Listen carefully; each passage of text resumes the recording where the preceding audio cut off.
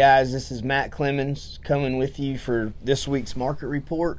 We had a pretty good run this week of about 2,500 head, maybe a little over, and we're still seeing that about every week. The calves were really showing a lot of strength. Contract highs on futures. Boxed beef prices are on the rise. The cattle on feed report issued Friday was very good.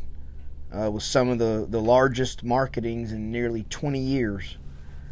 So right here we saw seeing kind of some calves showing some maybe the time of year they were born or time of year they're getting sold. There was some good cattle. The 4 to 6 weights were up as high as $10. Some of the plainer calves are still struggling, but that's kind of what they do anyways. But cows and bulls were down just a little bit, a couple dollars, and I think everybody's kind of got the numbers that they need right now on that. There's still good cows are low to mid 60s, mid to high 60s. The best cow this week, she weighed 1755 from Milk and R, and she brought 76 cents. But they ain't all gonna do that. Those medium cows are still in the mid 60s, I think, but they're still a lot higher than they have been in the past.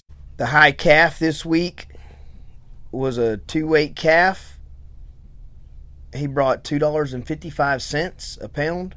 Santiago Carballo from Venus sold him and bought by Foy Reynolds. And that might be about all I have. Keep it short and sweet. We have a bull sale this Friday coming from Sutphin Ranch.